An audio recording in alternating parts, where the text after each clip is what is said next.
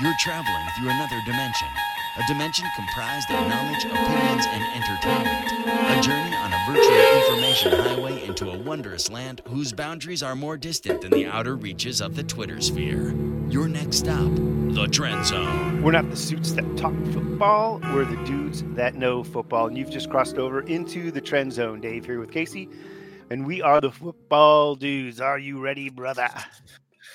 Yeah, I'm still in recovery, Dave, but I'm ready, man. We got a show to do, so I'm here.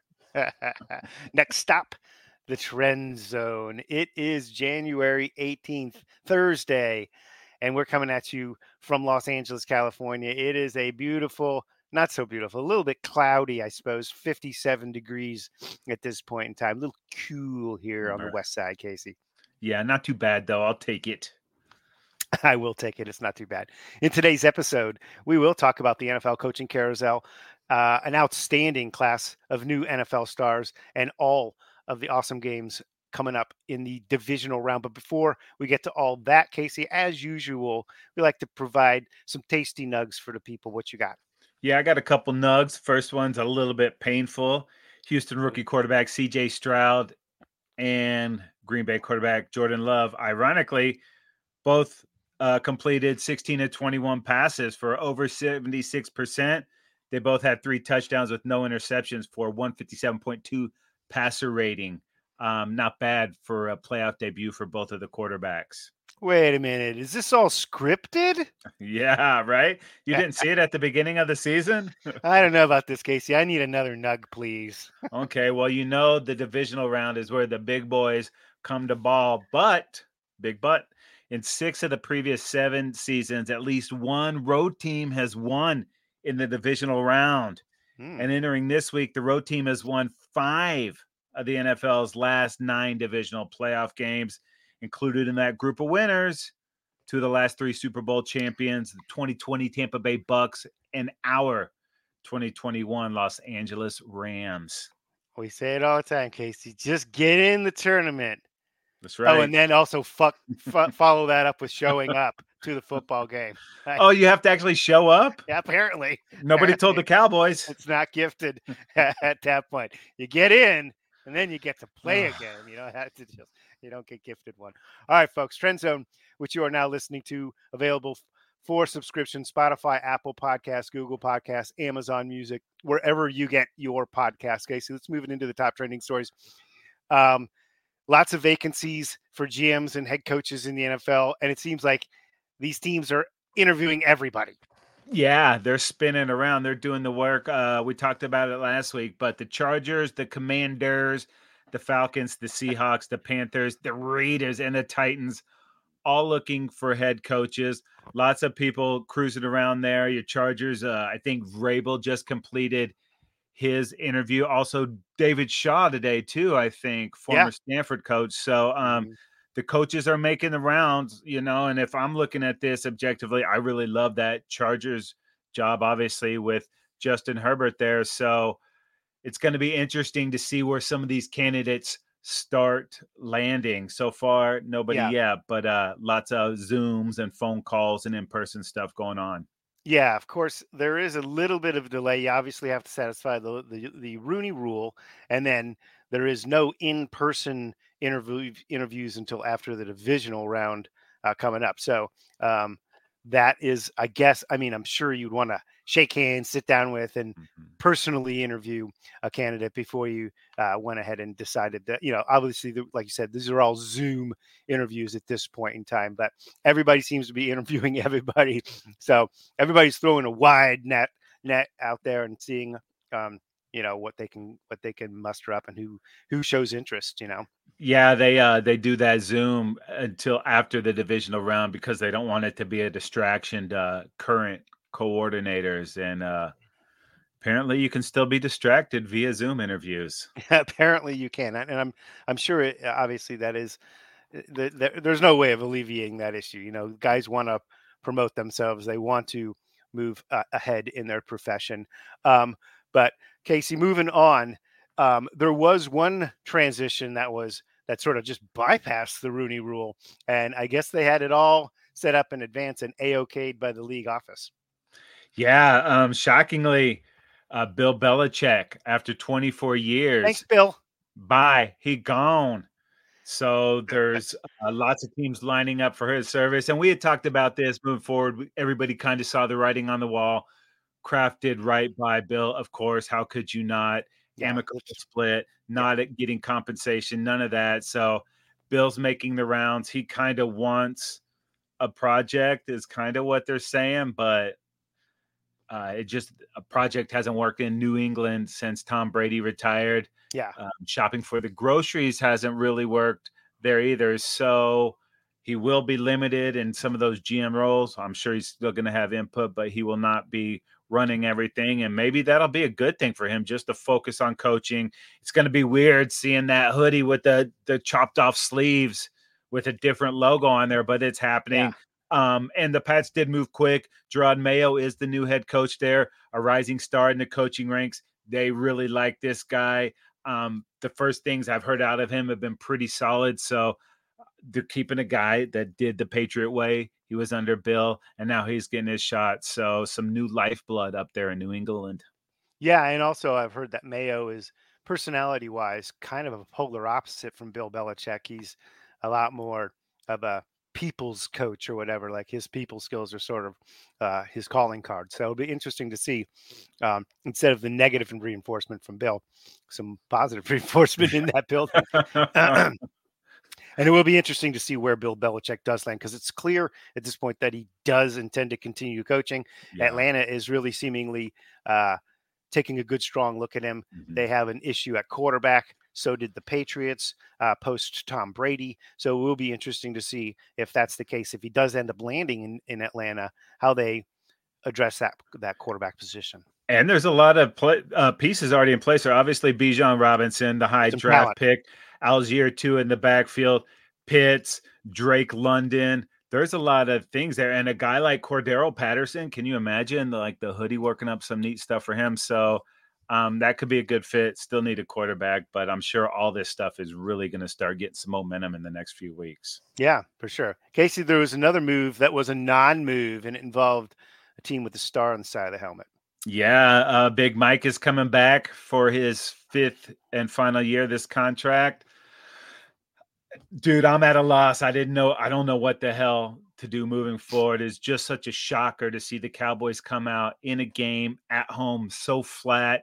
And it was apparent to us that they were outcoached left and right, not only offensively, but especially defensively. That was my biggest gripe on the way the team performed. There was that, I think it was the last touchdown or second to last when Musgrave was just like wide open by himself. Nobody even got into, he ran for 10 yards before we saw Cowboy on the screen. Yeah. They got run all over. It was just a bad plan on both sides of the football. So to come in after so many bad things have happened, and not be ready. Last year, they had this same look against San Francisco. This was supposed to be a given. And, granted, Green Bay is an up and coming team, but for them to just not have any juice in this thing, that starts at the top. So I could have seen it going both ways. You keep Big Mike, you keep this cohesion. Dak did have his best season as a pro. You're going to build on that. So you're going to keep Shoddy. You're going to keep Big Mike. So they'll have a plan moving forward, but the plan's got to be better than this one. I mean, 12 wins is great, but an early exit from the playoffs when you have for sure 2 home games to just not even show up, dude, it's 27-0. I know Dak has to play better. Bad plan, just all the way bad around. Like I said earlier, see, like Dan Quinn might have been a little distracted with all these Zoom meetings, but another year home for the Cowboys. And this one, everybody thought it was going to be different, and it wasn't. It was not. If I'd have handed you the axe over the weekend, Casey, you'd have been doing the chopping yourself. That's right. Cut it down, baby. Cut it down. And there are reports, obviously, Quinn is out there doing the rounds as a hot candidate to be a head coach. But if he doesn't land a gig, that he would likely be back in the fold there. Yeah. I mean, they need different personnel. That was, I think Green Bay scored touchdowns on 6 other 7 drives, something crazy like that. So we'll see, Dave. I'm still working through my, 7 stages of grief. So I'll get there at some point. All right, Casey, the NFL announced the 6 finalists for the 2023 Pepsi Zero Sugar NFL Rookie of the Year award. And this list, I mean, honestly, usually it's kind of like, oh, it's a clear-cut deal here. But this list is packed with exciting football players. Yeah, dude, the demise of the running back position had been greatly exaggerated, dude. If you look at this list, Devon Achan on here for the Dolphins, Jahmyr Gibbs for the Lions, Bijan Robinson for the Falcons, also Sam Laporta, the tight end for the Lions, CJ Stroud, quarterback for the Houston Texans, and our guy Puka Nacua, wide receiver for the Rams, having an absolutely insane season. There's merit to give all these guys the hardware, but Dave, I'm telling you, it's going to be CJ Stroud. They love the quarterbacks in this league. They do. It is a quarterback league. And I agree with you that it's going to be Stroud. However, I could see it that in my the next guy right there, Puka Nacua, right here in Los Angeles, set rookie records for receptions and yards for a receiver. And then if I'm saying that's the justification for him, I could then push that one step further and say, you know what, Sam Laporta set rookie records for the tight end position too. So yeah, you're right. It's just a quarterback league, and it's going to go to a quarterback unless it's not. But there's a quarterback that's worthy of it. So yeah, and Puka was drafted so late. Nobody saw that coming. Lots of expectation on Stroud. He surpassed all that, but he was the second pick in the draft, Puka, back there in the 5th round. So all these guys, dynamic playmakers, the more stars you have in the league, the more better. And how about those Lions? They're on the other side of that F them picks deal because part of that trade gave them some extra picks to play around with. And sure enough, they land 2 guys that are on this short list for Rookie of the Year with Gibbs and Laporta. Pretty impressive drafting there. Doing good work in Detroit. All right, Casey. Ticket prices, well, they vary considerably for these games heading into divisional weekend here. What do you got for us? Dave, we got taking care of everybody. If you're a scumbag and you're trying to get in on the cheap, or you want to be a big baller and go on the high end of things, the cheapest ticket out there is Texans at the Ravens. You can get into this game for under $100. You're up in the nosebleeds. That's okay. Most expensive tickets, only $1,300, baby. So you might as well ball out on this one. Packers at 49ers. Scumbag ticket level, $197 up in the nosebleeds. If you want to ball out, $2,500, Dave. Woo. Here's the shocker, dude. Bucks at Lions, the scumbag level. Your scumbags aren't going to be in this game. Well, Kid Rock might be there. He's a total scumbag, but he's got money. $633 for the cheapest ticket there. But wow, most expensive I saw, only $1,800. So go for the good tickets, right? If you're going to pay the money, go ahead and pay it. And that Chiefs at Bills, if you're going to be out there in the cold, cheapest ticket, $204.49, mind you. And the most expensive, $2,117.50. It's weird that the tickets in Buffalo have dollars and cents. Yes, they do. I'll tell you, those are some pretty pricey tickets there to try and go see your team. But for some of these, it's, the Lions, it's been a long time since they've been on this kind of roll. So, dude, and if somehow the Pack knocked the Niners off, how much you think those NFC Championship tickets are going to go for? People will be donating organs, bro. It is going to be exciting. Lion fan in a bathtub with his kidney removed, just iced down. He's like, it is worth it. I'm going to the game. Oh, man. Okay, speaking of the games, Casey, let's get into it. It is divisional week, arguably the best weekend of the year with 8 teams. Really, the top 8 teams have really earned their way here going against each other. It is divisional week, dude. You know what? The only thing I don't like about divisional week, besides the Cowboys not being there, what's that, Casey? It officially means it's slipping away. It certainly is, man. It is flying by at this point in time, Casey. But it is very exciting because these are going to be some exceptional football games if they match up to the billings here. So we'll get it started on the Saturday action, Casey. It is the Houston Texans at the Baltimore Ravens, and the Ravens are at home favored by 9.5. This is a rematch from a week 1 game where Houston went to Baltimore and Baltimore won that one 25-9.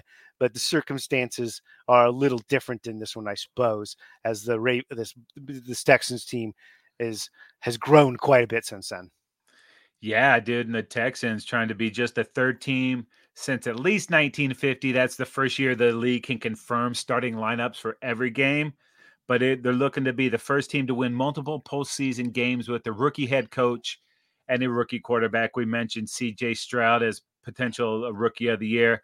Last week, he became the youngest quarterback in NFL history to win a postseason start, breaking the record by Michael Vick there. And Stroud's numbers, we mentioned it also, 16-21, 274, 3 TDs, no interceptions, the highest rating by a rookie ever in a playoff game, dude.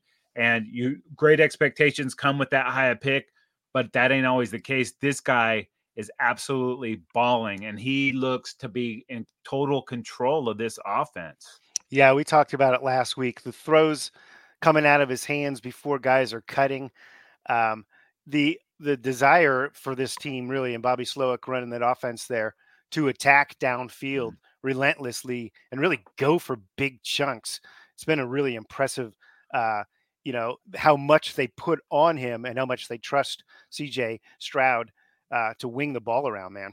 Yeah, and last week they played one of the stingiest defenses in the NFL, and he absolutely shredded them. I know they got a couple pick sixes late in that game that kind of made the score better, but like he tore those guys apart, and he's doing it really without a huge running game. Last week, Devin Singletary, 13 for 66 and a touchdown.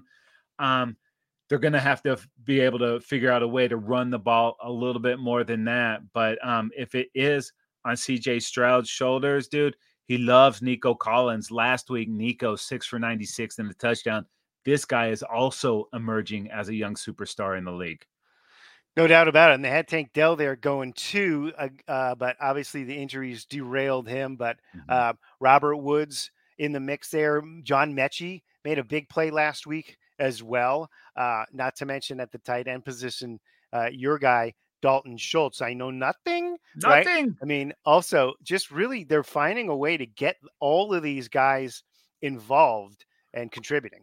Yeah, dude, 4 different receivers with a catch of at least 27 yards or more last week. It's the big play. We saw them do this in Indy too. This game in Baltimore is going to be outdoors and cold. Will they be able to do it on the road? We're going to have to see about that. And you mentioned Bobby Slowick, dude. He might be parlaying this Texans postseason into a head coaching job sooner than later. Yeah, he's one of those dudes that's been on that under that Shanahan umbrella.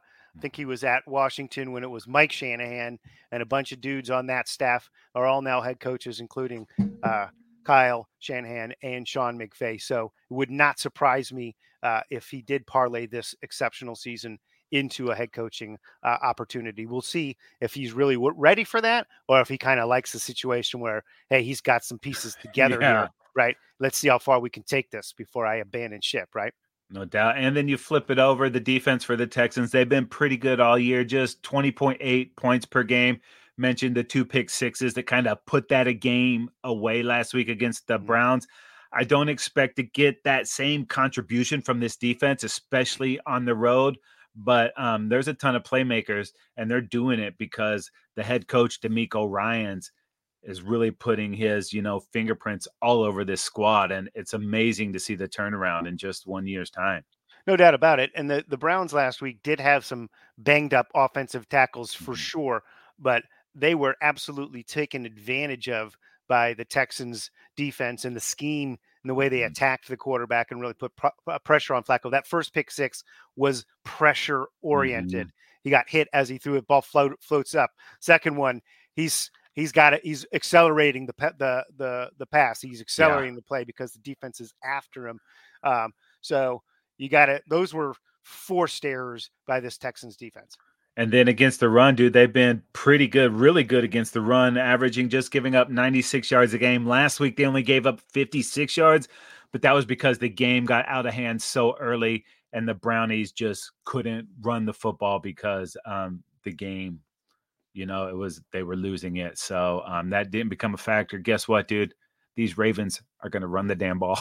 Yeah, let's move on to this Ravens squad a little bit, and we'll start the conversation with the fact that the Ravens, they obviously clinched the AFC North division for the first time since 19, and they are the number one seed for the first time since 19. Also, that's their second time ever. But you mentioned it; these guys run the football. In fact, they led the NFL in rushing offense this year at 156.5 yards per game.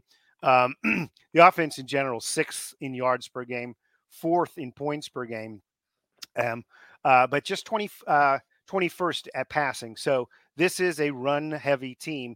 And even so, it was Lamar's best season ever as a passer in this Todd Monken offense, this new offense there that they got going, with 3,678 yards throwing the football.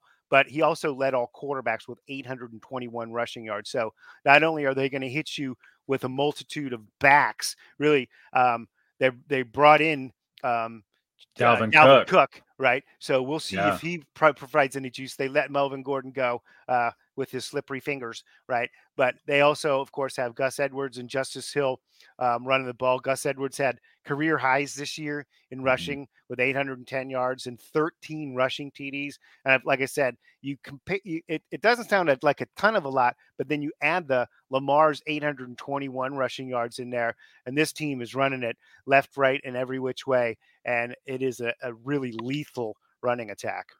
Yeah, and Lamar, for as good as he's been, working on his second MVP, that hasn't translated into postseason yet. This is going to be his best opportunity to do that. He's got the weapons. There's an outside chance that they get Mark Andrews back for this game, who's been a tremendous weapon for him. But while he's been out, Isaiah Likely has really emerged as a great tight end in this league. So if they can get both of those guys going, it's going to create a lot of different matchups. You also have OBJ there now, who's had some flashes, actually started playing better as the season got long. I think he's getting a little bit healthier there too. But Zay Flowers, the rookie wide receiver from BC, he's been even better than they could have hoped for.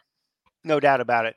And you mentioned Likely. He finished the season with a TD catch in 4 of his 5 games. So he's likely to score a touchdown in this game as well, right? And if they get Mark Andrews back, he's missed the last 6 games, and he is the go-to guy, and it's just an exceptional talent, one of the top tight ends in the league. To get him back would be an incredible add. And Zay Flowers, 4th among rookies with 77 catches, 5th in receiving yards with 858, and he also had a touchdown in 4 of his last 5 games. So maybe mark him for a touchdown in this game as well. It's been a while though for this Ravens team to kind of get some excitement at the receivers position. And they have it right now with these guys, and Bateman as well. And Aguilar. Let's see if those guys can show up on Saturday and make some contributions to this offense. But Dave, as good as that Ravens offense is, this Ravens defense is even better, dude. Insane. Yeah. They're 6th in yards per game, 6th versus the pass, 14th versus the rush, and most importantly, number 1 in points per game at just 16.5 points per game. The ultimate stat, points per game. How many points does the other team get?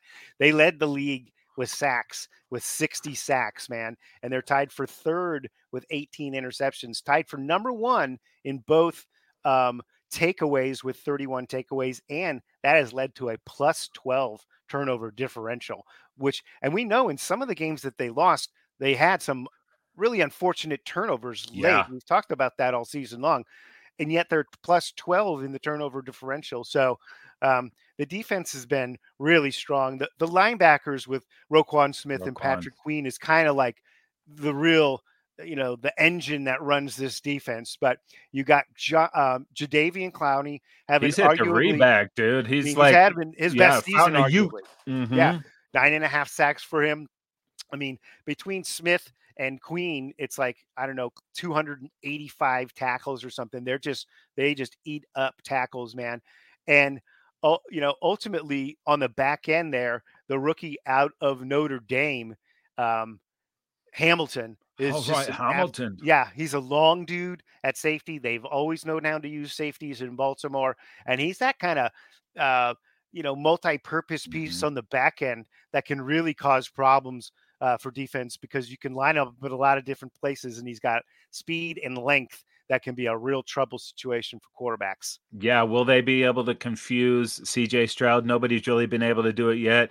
He's not Mhm. seen a defense like these guys. And Dave, this is a unique matchup because it features the team that the offense is committed, the least amount of turnovers, just 14 for the Texans, only 5 interceptions for CJ Stroud, against the club that you mentioned leads the league in takeaways, 31 for Baltimore, and you mentioned plus 12. So, what's going to happen here? It's going to be a very interesting game, interesting matchup. And will the Cinderella story run out on the rookie quarterback? Good question. All right, Dave, let's go ahead and get the nightcap. Let's bring it out to Cali. We got the Green Bay Packers at the San Francisco 49ers. And the Niners are 10-point favorites in this game. And Dave, San Fran has won 6 consecutive divisional playoff games. Streak started in 2011. And for the most part, these guys have looked like the best team in the NFL. But let's go ahead and start with these Packers, who last week looked like the best team in the NFL. That's right. Packers on a 4-game win streak. They go to the divisional round of the playoffs, beating the Cowboys on the road last week. Just plug your ears for a sec. 48-32. At one point in the second quarter, it was 27-0, and at that point, it kind of felt like it was over. Unfortunately, for Cowboy fans, you were able to at least detach. Okay, it's okay. I'm wearing headphones anyways. I could hear everything. You're at least able to detach yourself. But I'll tell you what, you got to start with this Green Bay offense and the way they're playing on under LaFleur there. The Packers, 11th in yards per game, 12th in passing, 15th in rushing, and 12th in points per game at 22.5. Things that people wouldn't think of when you're thinking of Jordan Love. Finished the regular season second in the NFL with 32 touchdown passes. It just doesn't seem that way. Mid-season, when we were looking at them and they were 3-6, like, this guy stinks, man. He can't see the field, right? No, not the case. Threw for almost 4,200 yards on the season. In his last 8 games in the regular season, 20 touchdowns. That's 18 passes and 2 rushes and just 1 interception, right? In the playoff game, he tacked on another 3 touchdowns and no interceptions. So if you total them up, it's 23 touchdowns and just 1 pick in the last 9 games for this dude. He is absolutely lighting it up. And like you mentioned already, a 157.2 rating, passer rating in the game last week in the wildcard game. And even though the Cowboys got some pressure on him, they weren't sacking him. They were getting there, but he was buying that little extra bit of time to let his guys get open downfield. Yeah. So just very impressive, the poise back there. And I mean, you don't want to credit a guy for throwing with bad mechanics. Yeah. But this guy was launching dimes with terrible mechanics. And he's got the youngest receiving core in the league. And all these guys look like emerging playmakers. They got Kraft and a Musgrave at tight end. Dobbs last week, oh my God, dude, he is still wide open against those Cowboys.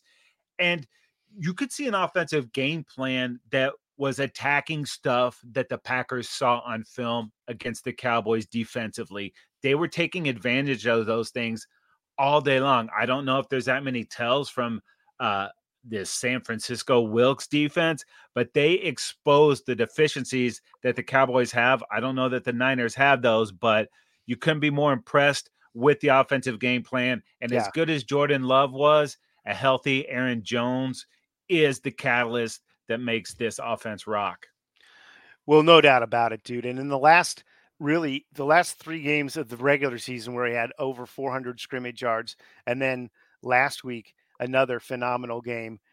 He's got 597 scrimmage yards and 8 TDs in his 6 career playoff games. So when it comes down to big games at big times, he's also in the business of doing that.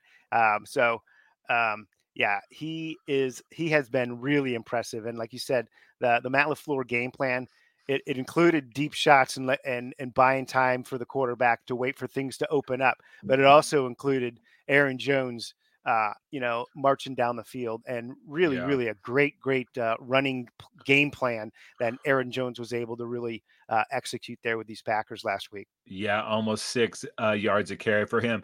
And the last couple of weeks, They've been working Christian Watson back. He wasn't out on the field that much versus Yeah. the Cowboys. They didn't have to because they got out so far, but he did have a couple catches. If this guy is a step closer to being healthy, if this Packers offensive line can give Love the time they gave him last week and be this dynamic, Yeah. sky's the Should be a limit. Who really knows? exciting game. I mean, Dobbs last week, 6 catches, 151 yards and a touchdown in that game. Just really impressive. So Jaden Reed, also Dontavian Wicks, man. Reed and Wicks became the first pair of rookie teammates, each with 500 plus receiving yards since 2014. Again, don't tell Aaron Rodgers about all these stats. Yeah. He'll be happy about this. But, you got to give a lot of credit, though, to Jordan Love. He just, like you said, the way he was able to sort of step back, sidestep a little bit, and then let it rip. Yeah. And it just seemed like they had a great game plan to take advantage of what they saw on that Cowboys defense. Yeah. Well, the bad news for those Packers is this Niners defense is not that Cowboys defense. But let's go ahead and talk about that Pack defense just a little bit. It's hard to say how well they did because the Cowboys started out so slow. They did pick Dak a couple of times, but overall, they looked coached up to attack our weaknesses too. Yeah, defensive coordinator Joe Barry had those guys geared up and ready to go. They were 17th in yards per game on the season, 9th versus the pass, 28th versus the run. Could be an issue maybe moving forward here, but 10th in points per game. So ultimately, that's a pretty good stat at just over 20 points a game. 16th in sacks with 45, 23rd in takeaways. So they're not really usually that aggressive getting after the quarterback and taking the ball away. Turnover ratio for these guys was just 0, but some decent players on this defensive side. Obviously, all about Darnell Savage after last week's 64-yard interception for a touchdown. I thought you were going to say his savagery, but it was brutal. Yeah. And Jair Alexander, obviously a really quality cover guy back there too. But just a really strong unit overall and playing together really well.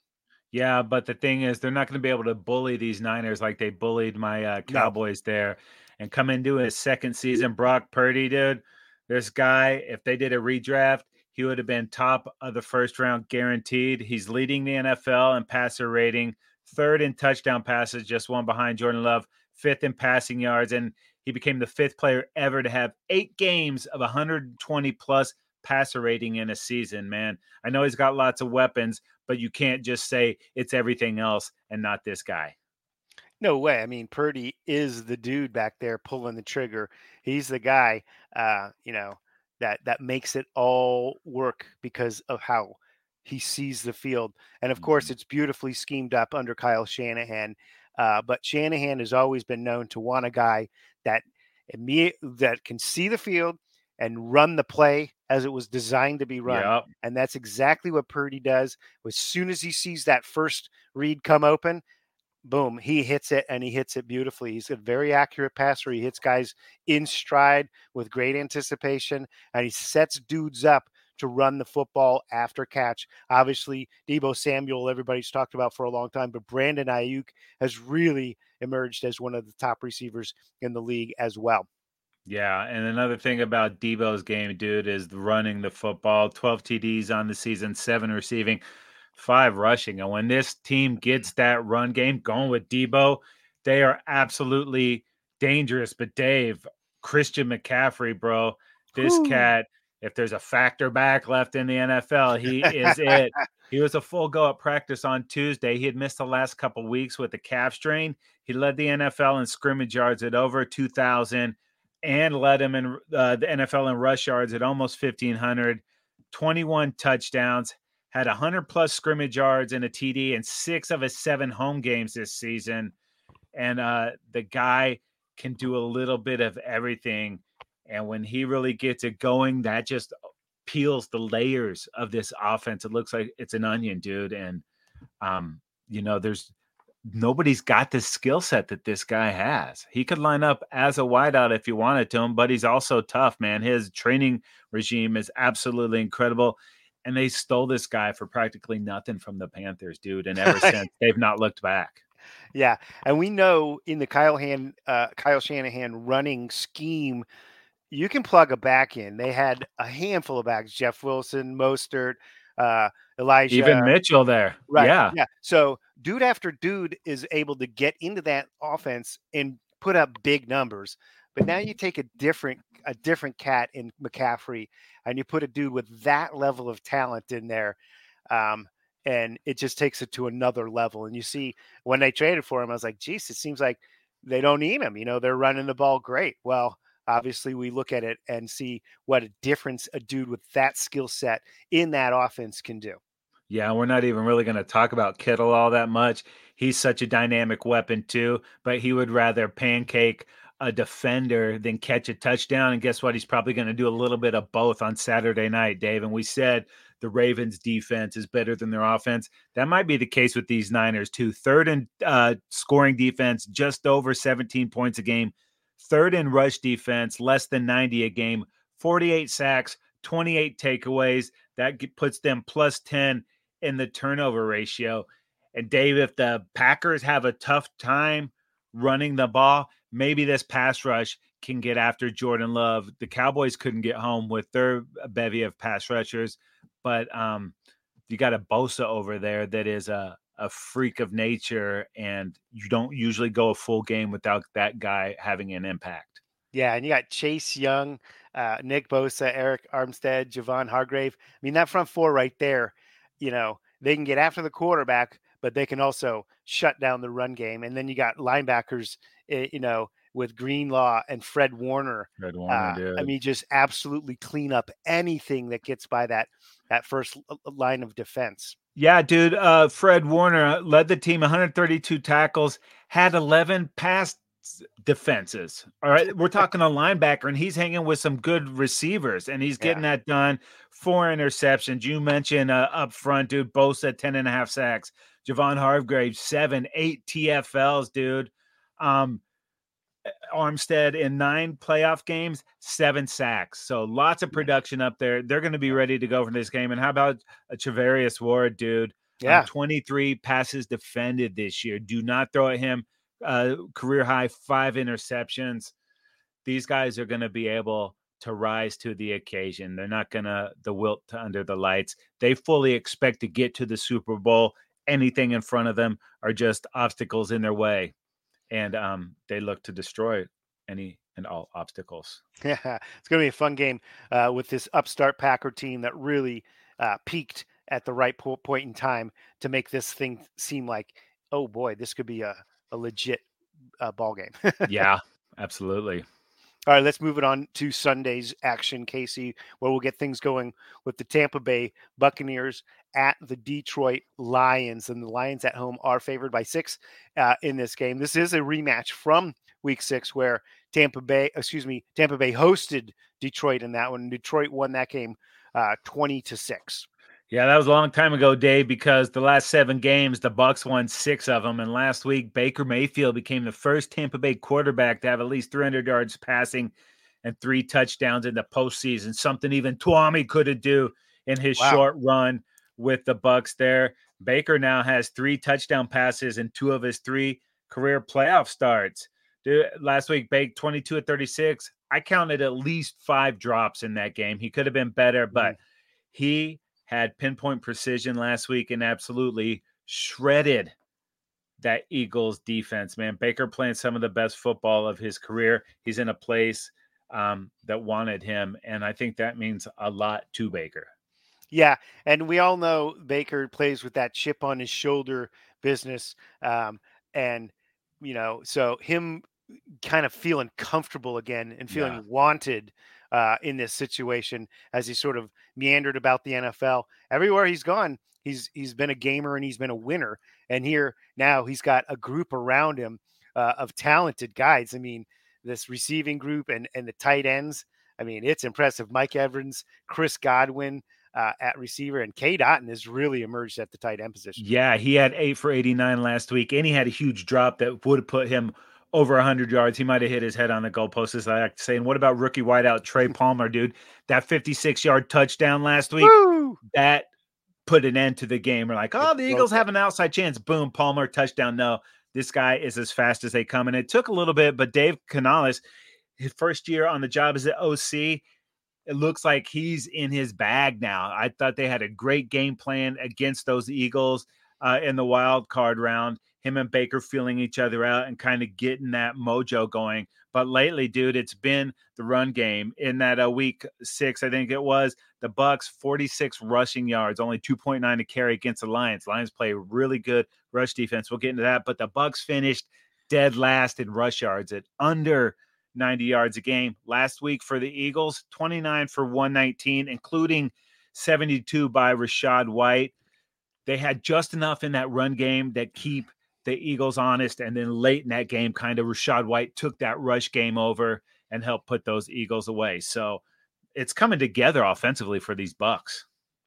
Yes, it certainly is. And like you said, Rachaad White, emerging now as a legitimate weapon at the running back position there. So it's pretty impressive.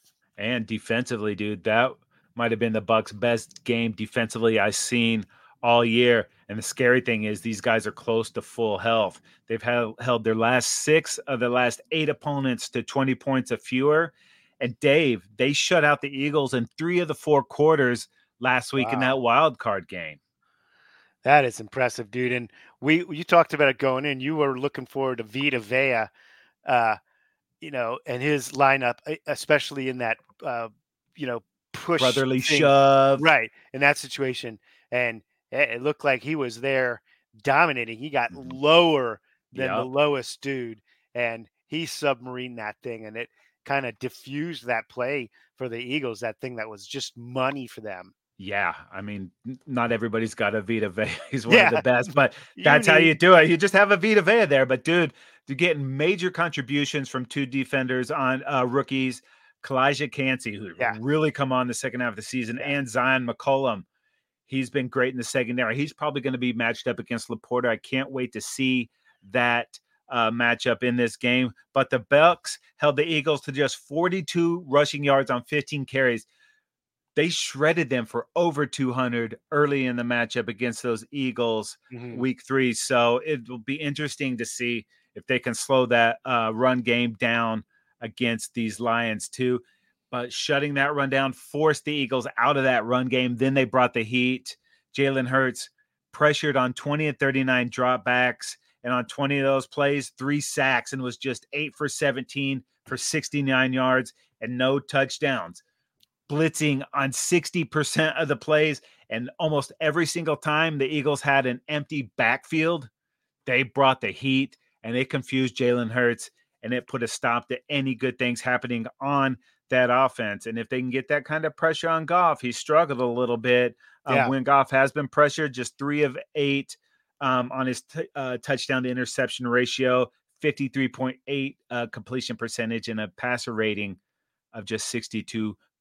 And Dave, real quick before we move on to the Lions, maybe the biggest Pro Bowl snub, Antoine Winfield Jr., dude. I don't know how this guy didn't make the Pro Bowl. He did make the All-Pro team, so that's nice, if not better. But, it's actually much better. First DB since 2000, since your guy, Rodney Harrison, 120-plus tackles, 10 pass defenses, 5 interceptions, or 5-plus sacks in a season for a safety, dude. And we've seen this guy. He had to play against DJ Chark in the Week 18 game where he knocked the ball away that would have given the Panthers a lead. And I think it was the Falcons game too, where Desmond Ridder was running in. He chased it down and forced a fumble through the end zone that preserved a win in that game. So I love Winfield Jr.'s game, dude.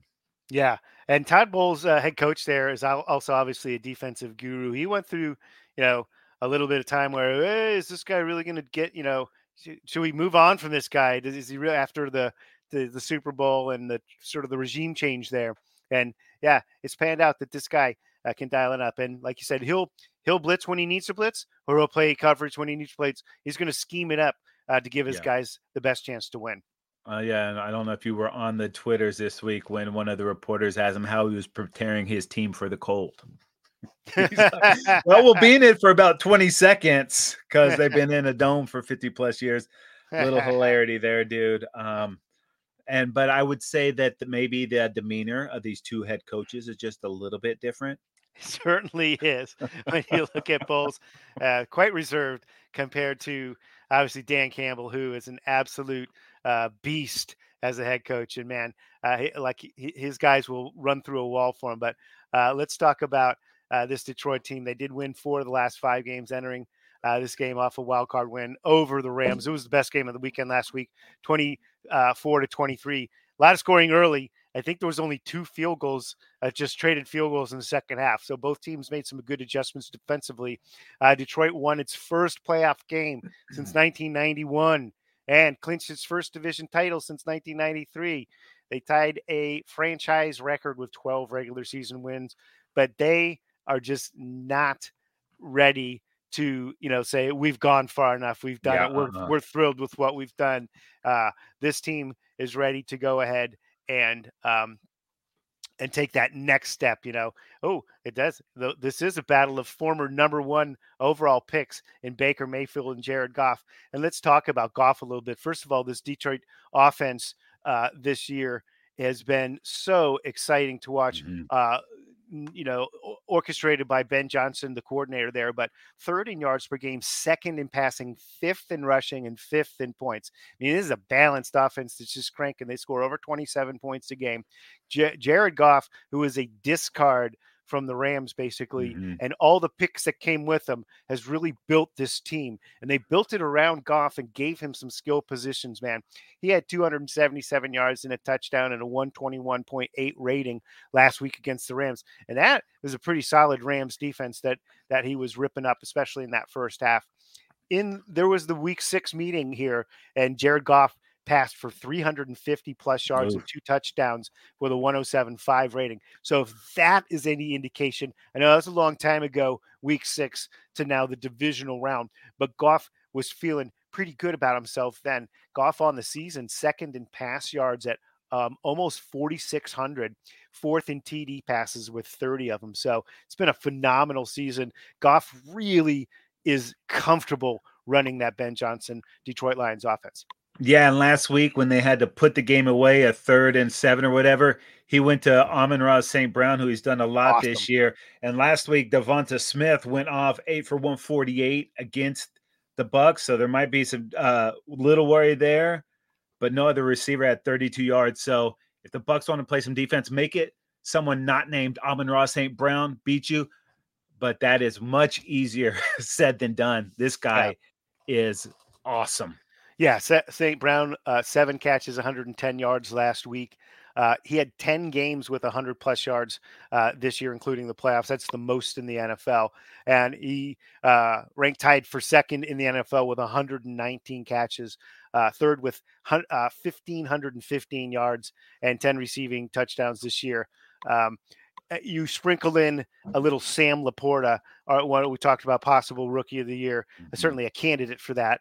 86 catches for the rookie, 4th most in receiving yards by a rookie tight end all time with 889, and the 3rd rookie tight end ever with 10 plus touchdowns receiving the football. So just an awesome a set of weapons for Goff to deal with. But I think arguably, though, just as important as those dudes is the combination of Montgomery and Gibbs. They were the first pair of teammates in NFL history, each with 1,000 scrimmage yards and 10 TDs in the same season. So an impressive deal between those guys. And they're like a thunder and lightning deal, with Montgomery handling sort of the brute work between the tackles and around the goal line in short yardage, and Gibbs with the explosion that he brings to the equation.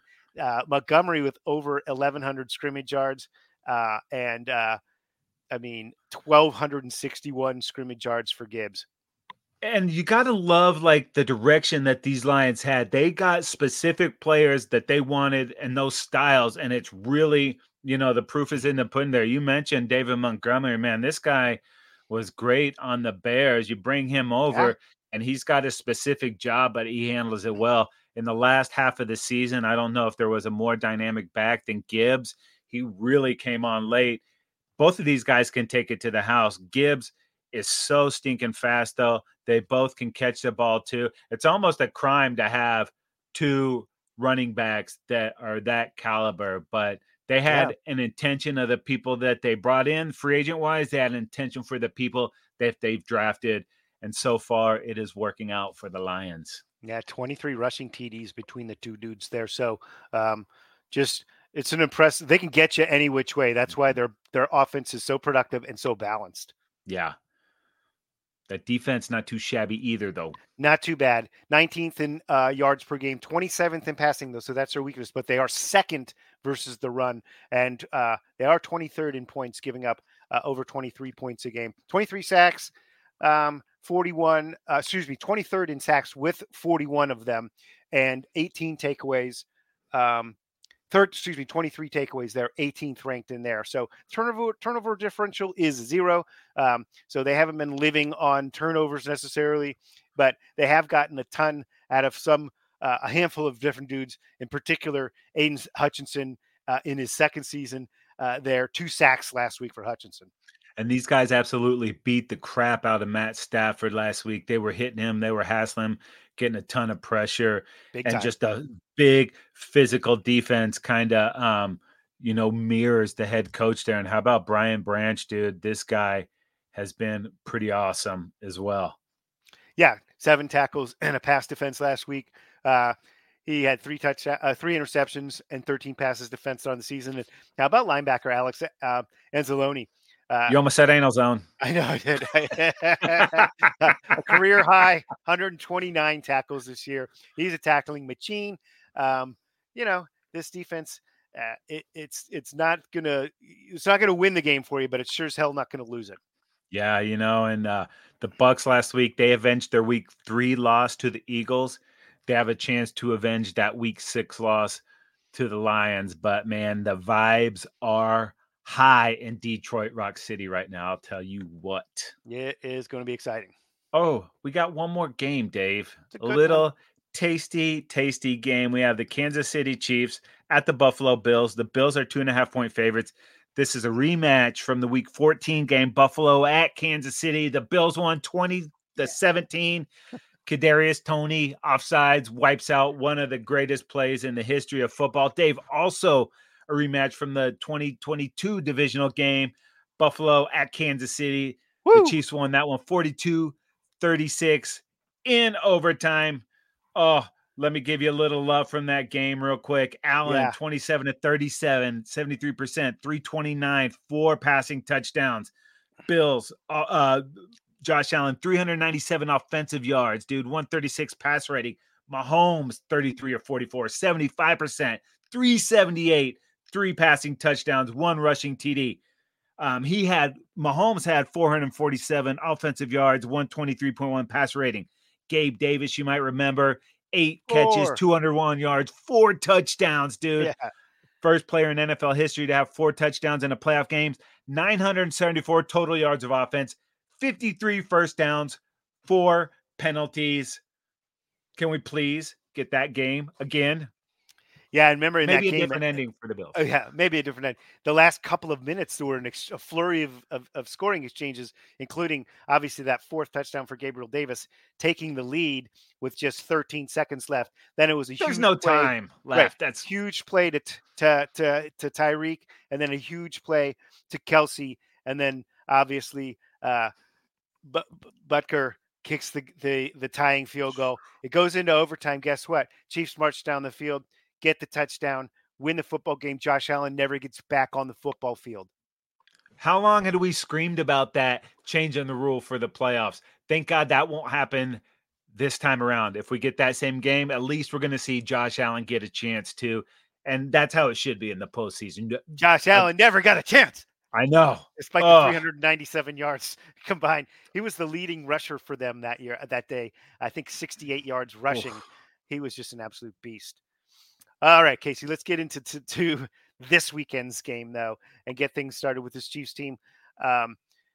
Obviously, they won last week 26-7 in a very, very cold game hosting Miami. Those fish were definitely freezing in Kansas City. It was brutal there. The Chiefs won the AFC West division title for the 8th straight season, the 2nd longest streak in NFL history. They'll be the second team ever to go to 6 straight championship games if they can get this win.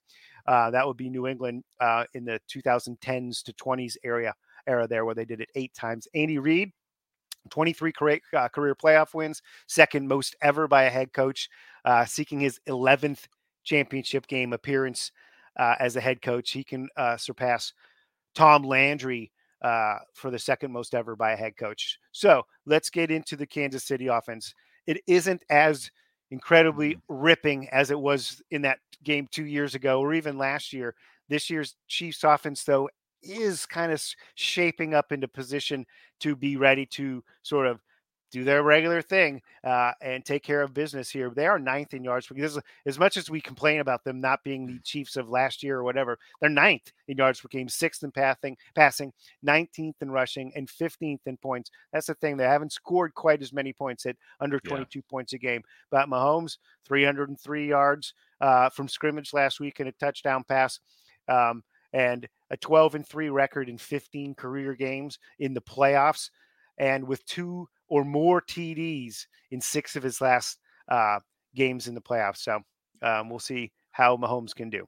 Yeah, you mentioned he's 5 in a row in divisional round, but he hasn't had to play a game on the road yet. And even in a down season for the Chiefs, here they are, the 3 seed, still getting it done. And I think maybe they were just a little bored with the regular season, knowing that it is all about the postseason. And last week, that might have been their best game in a while. And it just kind of took a while to find that receiver to complement Travis Kelce. Rashee Rice, dude, the last month of the season, one of the hottest receivers in the NFL, found a guy that Mahomes can trust. He was really good against the Dolphins last week. But one of the guys I love on this offense, Isaiah Pacheco, dude. This guy runs like he's on fire. Yeah, he's like a Tasmanian devil, just flying around, and he's a ferocious runner. 89 yards and a touchdown last week in the cold, mowing over the Miami Dolphins there. No doubt. He gives them a physical identity there. And behind the center, Creed Humphrey there, Former Sooner. Former Sooner. I know it. That interior of that line is very solid. The tackles maybe a little suspect, but man, they can punch a hole in a defense. I'll tell you what. And gain a ton of yards. And you mentioned Rashee Rice, dude. Last week, 8 catches for a career high, 130 yards. Nice time to get a career high, right? It's his 7th straight game with 5 catches and 50 yards or more, right? So he is really kind of come into shape. We talked about it all year, how they struggled to find a go-to guy. He would find 6 or 8 different guys to throw the football to, but not a guy that you would say, besides Kelce, this is the dude we're going to in a clutch scenario. But now Rashee Rice has emerged as that guy. And speaking of Kelce, of course, Kelce's Kelce. He is always finds his way to be open on a third down. 7 catches, 71 yards last week. It's his 11th straight playoff game with 5 or more catches, and his 10th straight playoff game with 50 or more receiving yards. He has a TD in 6 of his last 7 games in the playoffs. So as consistent as they come. Yeah, but Dave, it's 3rd and 14. What happens to this Chiefs offense? Well, I'll tell you what happens. The pocket breaks down.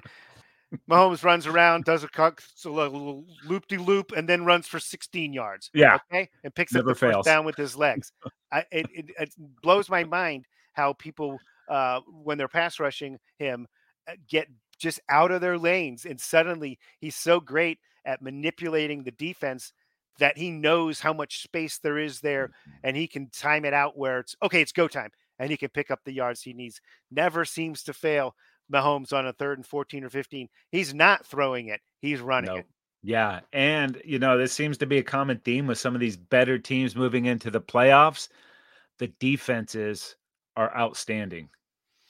I'll tell you what, this is the thing about this Chiefs team. That is why when you look at, the offense is well, the reason is because the defense is so much better than it has been in all of these previous, Super Bowl runs for the Chiefs here. Defense 2nd in yards per game, 4th versus the pass, 18th versus the run, but 2nd in points given up at just over 17 points a game. 2nd in sacks with 57.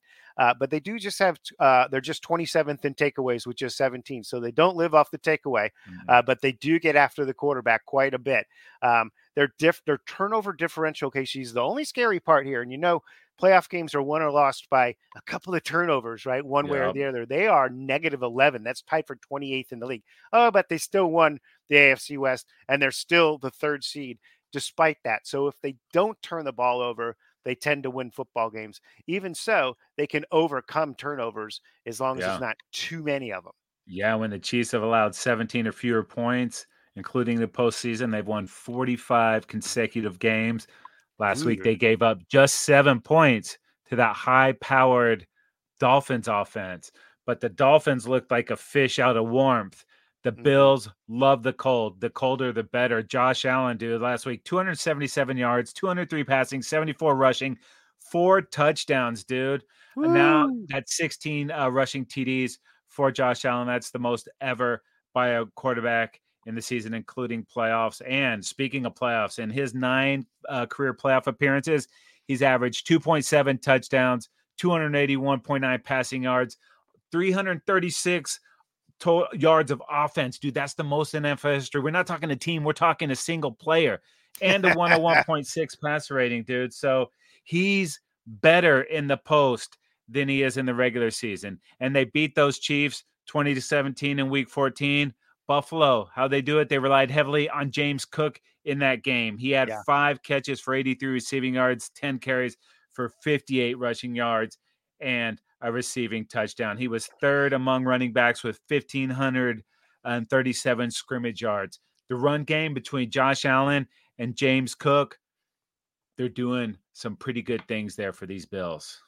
No doubt about it. And this is kind of one of the differences. These teams seem to have meet each other again and again in the playoffs, and certainly in the regular season. So these teams know each other well. But the previous iterations of this Bills squad didn't have quite the dynamic running back that they've got now with the way James Cook is playing. And they've shown, obviously, in certain circumstances that part of their team can take over a football game. And in the playoffs, that was a key thing that was missing in the previous versions of the Bills that this version really can bring at you. Yeah, and Latavius Murray could come out of nowhere. I wouldn't be shocked if he had a 2 or 3 touchdown game. You get down there near the goal line. If Allen's not going to take it in, he's a bruiser back. We mentioned the 4 touchdowns and 200 yards from Gabe Davis.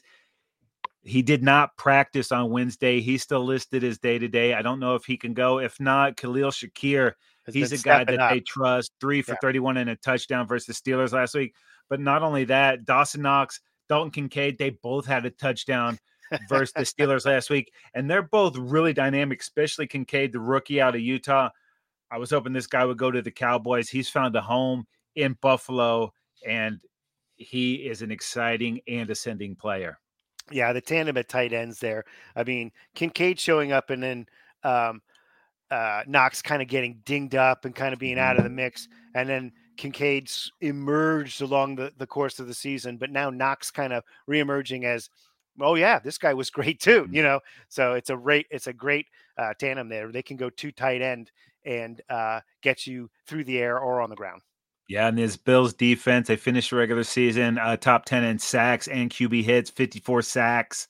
That was good for 4th most. 110 quarterback hits. That's 6th best in the league. And since the 2020 home playoff game, the Bills defense has allowed quarterbacks a 75.6 passer rating, 7 takeaways, 13 sacks, and 34 hits. Those are all top 5. They don't have Matt Milano, but A.J. Klein is doing pretty good work out there, dude. He had 11 tackles versus Pittsburgh last week, and the Bills have pass rushers plenty, dude. No doubt about it. Greg Rousseau has really been getting after it. Ed Oliver there. Leonard Floyd, the former Ram, has been a nice addition there as well. So they can really get after the quarterback.